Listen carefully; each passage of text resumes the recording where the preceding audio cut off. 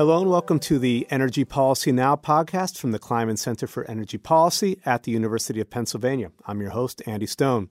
The energy industry increasingly relies on information technology to manage everything from customer accounts to pipeline systems and complex smart grids. But the embrace of communications technology has exposed the industry to cybersecurity threats.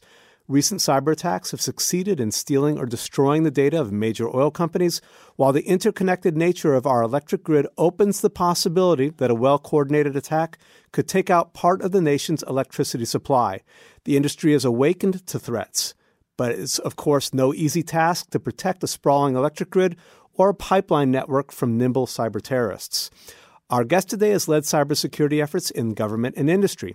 Bill Hederman is a senior fellow at the Kleinman Center and executive advisor to a data security company, AgilePQ, where he consults to energy companies on cybersecurity issues. Until 2016, he was a senior advisor to the Secretary of the U.S. Department of Energy. Bill, welcome to the podcast. Thank you, Andy. Just to get started, could you give us some background on your involvement with cybersecurity issues and a view into what cybersecurity is, particularly within the context of the energy industry? So cybersecurity is the element of security needed by the energy industry to protect itself from attacks that would come not through the wires of the grid or the pipes of the oil or gas networks, but through the wires for communication, either telecommunication or information technology. And it's a threat that has been growing rapidly in the last couple of years. Is there a specific issue that brings this to light now, technology issue that cybersecurity has come to the fore? Well, as you mentioned, I finished up at DOE in July of this year, and in one of my last assignments, I was in country in Ukraine. And of course, when you're in a environment like that where you know that you're being tapped at all times, you're very aware and careful about what you're doing with your computer, with your cell phone, et cetera. But when you're at home and you're comfortable, you probably are taking risks that you really should not be doing. The threat is real and imminent. In the early days, it was mostly like vandalism of amateur hackers just trying to see what they could do. It started to grow via organized crime, who were after primarily credit information and maybe intellectual property that they could resell. But now it's a matter with nation-state levels of hostile activity. And while it's not leading to blackouts, we see the trail of attacks being successful in penetrating systems. That means you need to go and find out what's in there and make sure you get it out and clean it. And then also,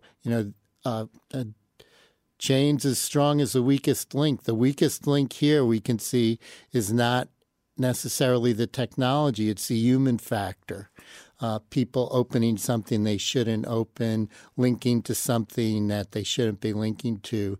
And so the dilemma, as we see it, is how do you keep the mission of an organization in place so they can do their business, but do it without opening itself constantly to these potential attacks?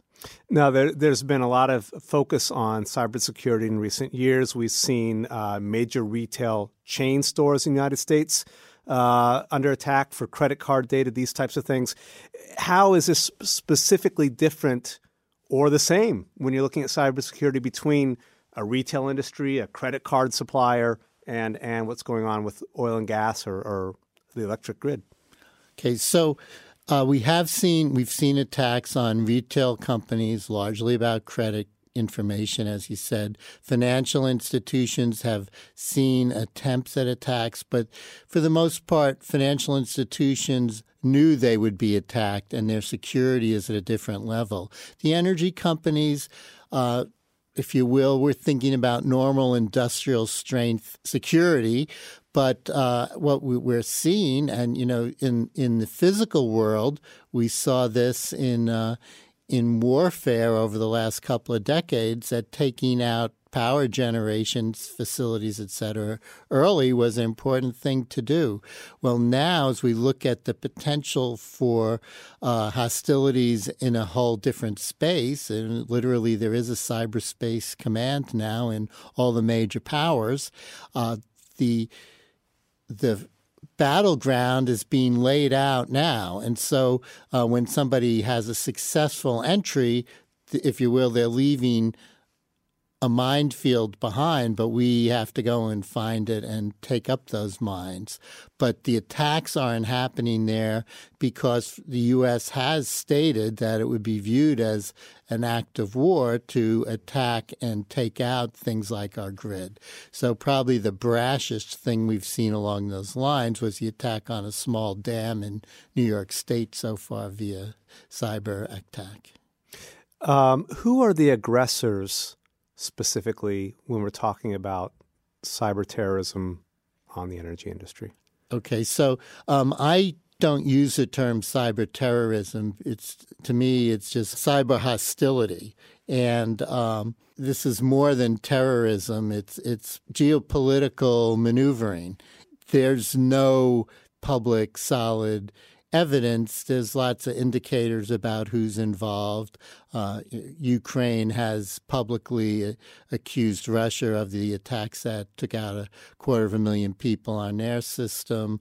There have been claims of evidence on other parties as well. But the evidence in the cyber world is difficult to come by, and when you do have information on it, it's usually going to stay classified because those methods and means of figuring that stuff out needs to stay quiet. How do these attackers break into a network, and what are the tools that they're using? One of the main ways is a company is going to have a firewall, an agency is going to have a firewall. The best way to get through the firewall is to convince the system that you belong on the safe side of the firewall. So that generally happens through what are called phishing expeditions, which is notes are sent to people. They're sent in a way that invites them to click it open, and we all get many of these that we know are bogus, and we just toss them. These are the phishing emails that come into your inbox. Yes, yeah. Yes. Mm-hmm. And sometimes all you have to do is open it, and you can get infected if it's a really advanced form of attack. Others, you'll need to click into some specific attachment or something. So people need to be alert on this, and there's actually a debate now. In the past, how we've address this is as sites were identified as sources of problems, they would be put on a blacklist and you prohibited them. But now companies that deal primarily with issues that need serious protection, they talk about whitelisting, which is a company has to be approved or a site has to be approved or you may not link to it from being inside the firewall. And, of course, even as you do that, something could have infected that whitelisted site. And so it will be much more difficult to conduct business in a natural way with whitelisting techniques. But I think some organizations are heading that way because the volume and sophistication of the attacks has reached a point where it's prudent to take a different approach. Okay, so you take an electric utility, for example, or something quite different. You take a pipeline company, and somebody breaches their system, their enterprise information system. What does that breach then lead to? What are the targets within that company that the person or organization that's doing the attack hope to get access to, and then what might they want to do with that? Okay, let me back up a little bit first, which is to look at how did an electric utility get so linked into the internet, if you will? Because, one, it's important to realize that people who built the internet were seeking to create easy access and encourage information sharing. It was inconceivable at those moments back in the ancient 1990s that the world would get to be this kind of neighborhood. And so it was intentionally built to be easy to share and look at things. Now that's a problem. And ironically, as the grid moved in major parts to become open access, federal authorities were encouraging people, well, don't use your own little private-built electronic bulletin board to share information. Use the Internet. It's there. It's a great device for sharing in an open access sort of way. So the grid was encouraged to move in that direction. Now, as they need to pull back, there are active measures that could be taken to improve security, and there are restrictions you could be putting in place. And they have to get their regulators to approve all of this. And there's even an issue around the talent to assess whether measures are appropriate and effective and so forth. And the tradition of the cat and mouse game with the regulated utility and the regulator is that utility proposes more than it needs because it expects to be cut back some. And so the regulator looks and says, well, how are they gold plating this here? And we got to make sure that they only do what's absolutely necessary and cost effective. With pipelines, it's different because there, if you will, is a more inherent physical nature. In fact, there are many a pipeline where the valves still require somebody to drive out in a pickup truck and manually turn the valve. They feel more complacent here. But the reality is I've heard CEOs say, I asked my guys how much they're connected to the Internet. They say not at all. I ask 2 or 3 questions, and I learn that when they have a problem with a piece of equipment, they call the support contractor, and they do the work over the phone. So they're using the Internet then to fix things. So they are exposed. So both pipelines and the electric grid have vulnerabilities here. The electric ones are probably more instantaneous, but the pipeline needs to be concerned too, both for themselves and also in the gas pipeline being an inherent part of serving the electric grid. Can you illustrate a little bit what might an attack on the electric grid look like? You know, to what extent could the grid be incapacitated, or what specific infrastructure would somebody target to actually create a problem?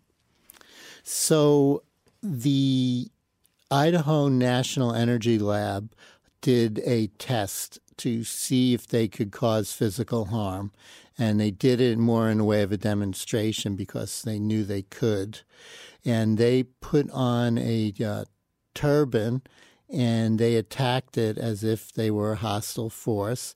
And basically they sped it up far outside of its normal requirements, and I believe they also cut off the oil supply. And so basically they had this equipment on fire in short order.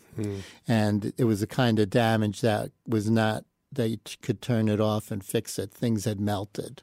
So pretty long-term repair operation. So the other thing about a lot of this equipment is it's somewhat standard. And so if you send in a virus or malware that's going to hunt to destroy a certain piece of equipment, they can find it at every facility, whether it's at every generation facility or something at a transformer substation. They can find it and get there, and the attack can even be coordinated, perhaps, take stuff out. If you look at the pattern in the attack in Ukraine, there was also follow-up denial of service attack, which was basically overloading the circuitry to inbound control room that was trying to figure out what was going on, and customers could not call in and report the situation on their part of the system. So it's typically a few levels. The first one is the pre-planning and the pre-positioning. The second is the initiation. The third is trying to respond to what went wrong and knowing what's wrong. And then the fourth is the recovery. We're talking about the cybersecurity threat to America's energy sector with Bill Hederman, Senior Fellow at the Kleinman Center and former Senior Advisor to the Secretary of the U.S. Department of Energy. This is all very, it sounds kind of James Bond, if I may say, that potentially somebody from far away could infiltrate the system, plant some virus or whatever it may be that would actually make the system go down. How would you judge the actual threat at this point? How much danger is there that there could be a major attack through the grid? Well, so, that's a tough question. I don't want to create a sense of panic, but I mean, there should be a sense of alarm. The activity that's hostile is real and going on as we speak. There's evidence of the attacks in terms of attempts for unauthorized entry and of success in some unauthorized entry. We know from the Ukraine experience what a basic attack will look like, and it was successful. And Ukraine's a pretty sophisticated technological country, so this was not a trivial effort. And and we within the U.S. we know what we can do too. And the sense is that all the major countries have the potential to be pretty effective on offense. Defense has proven much more challenging, and the defense will have to be ongoing, and it'll be something that the threats are always evolving, and so the defense is always going to have to be both vigilant and evolving as well. There are some promising developments, and the U.S. just has an amazing ability to create new options, if you will, and some of those involve technologies that really could leap forward, and they may not solve the whole problem, but they may be able to provide protection for large shares of the defense perimeter, if you will. Yeah, just along the lines of what you just said, I heard somebody talk about this once at a conference, and they said that basically the attackers are very nimble and they're changing constantly, whereas the grid, as you mentioned earlier, is something that's been up for decades. It's an old system, and they're slow responding. Is there any way that a big established grid and the companies that run these grids, is there any way they can actually keep ahead of these very nimble attackers? And so that's another really packed question. Let me unravel it a little bit, because one, I think one of the big problems here is there isn't a clear set of who's responsible for what and has authority over what.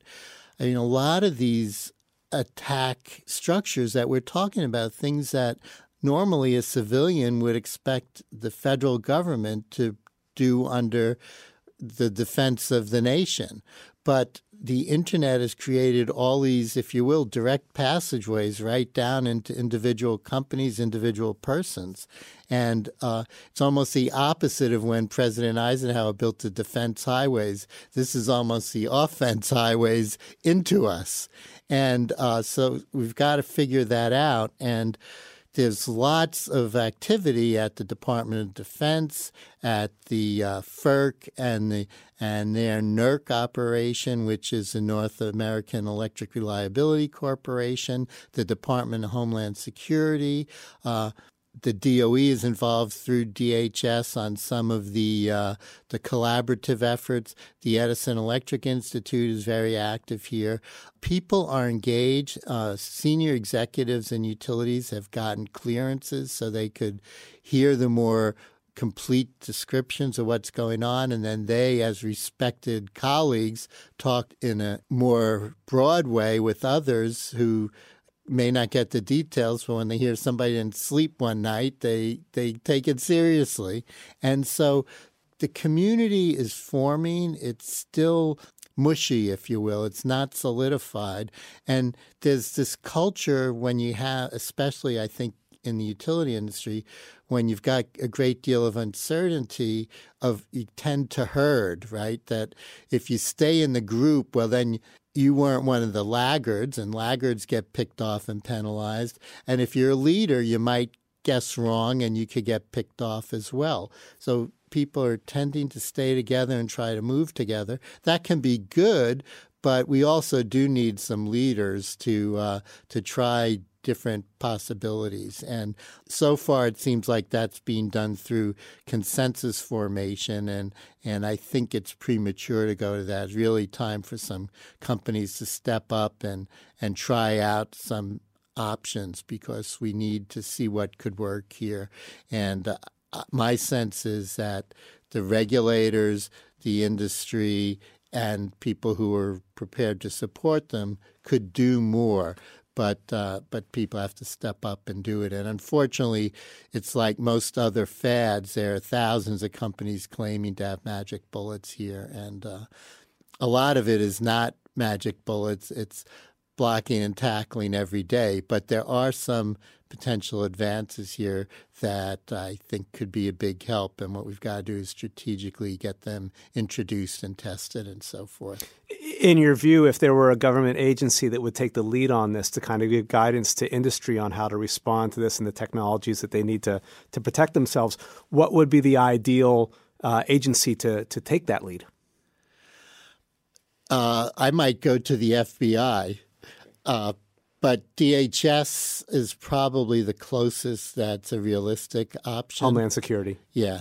So I think that the challenge here is that this is very specialized talent that you need for cybersecurity, and there aren't enough professionals in the field. We do have the positive element that I think our professionals are extremely gifted in this area, but we need more of them. But until we get more, we have to get the people who have the insights to be able to share it. And we have to make sure it happens in a way that we know why we're trusting and listening to the people that are claiming expertise talking with us. And that's a real problem, because lots of people can talk the talk here, and what's really important is that you can make things happen effectively. Overall, how do you see this issue evolving over the coming years? Is it going to get worse? Will our ability to thwart potential attacks improve? Where are we going? Well, it always depends, but I'm hopeful that we can make progress. I mean, it's only been a couple of years in which the lights have gone on that, wow, this is serious. It's a real danger. We have to take action. And I think Americans have very deep resolve about things like this. We are not going to let ourselves be intimidated and threatened in this way. So we will step up to it, but we have to find a way to step up to it quickly and move forward, because the culture has already built up kind of this lackadaisical attitude about security and the internet, and it's not appropriate going forward. I think we've started to see that, like how cyber issues arose in the recent presidential campaign and so forth. People are understanding, wow, a lot of stuff can happen here. It's not all good. So I think, that's important, and I think we're making progress on that. And in America, I think when we recognize a problem, we tend to attack it pretty effectively. Got it. So this is actually very much a new issue, and the awareness is still rising. Correct. Correct. Yep. Okay. Well, our guest today has been Bill Hitterman, visiting scholar at the Kleinman Center. Bill, thank you very much for coming on the podcast. You're welcome, Andy. And thanks to our listeners for tuning in to Energy Policy Now from the Kleinman Center for Energy Policy at the University of Pennsylvania. You can get the latest energy and environment updates from our Twitter feed at Kleinman Energy. Keep up to date on the latest news, research, and events from the Kleinman Center by visiting our website, www.kleinmanenergy.upenn.edu.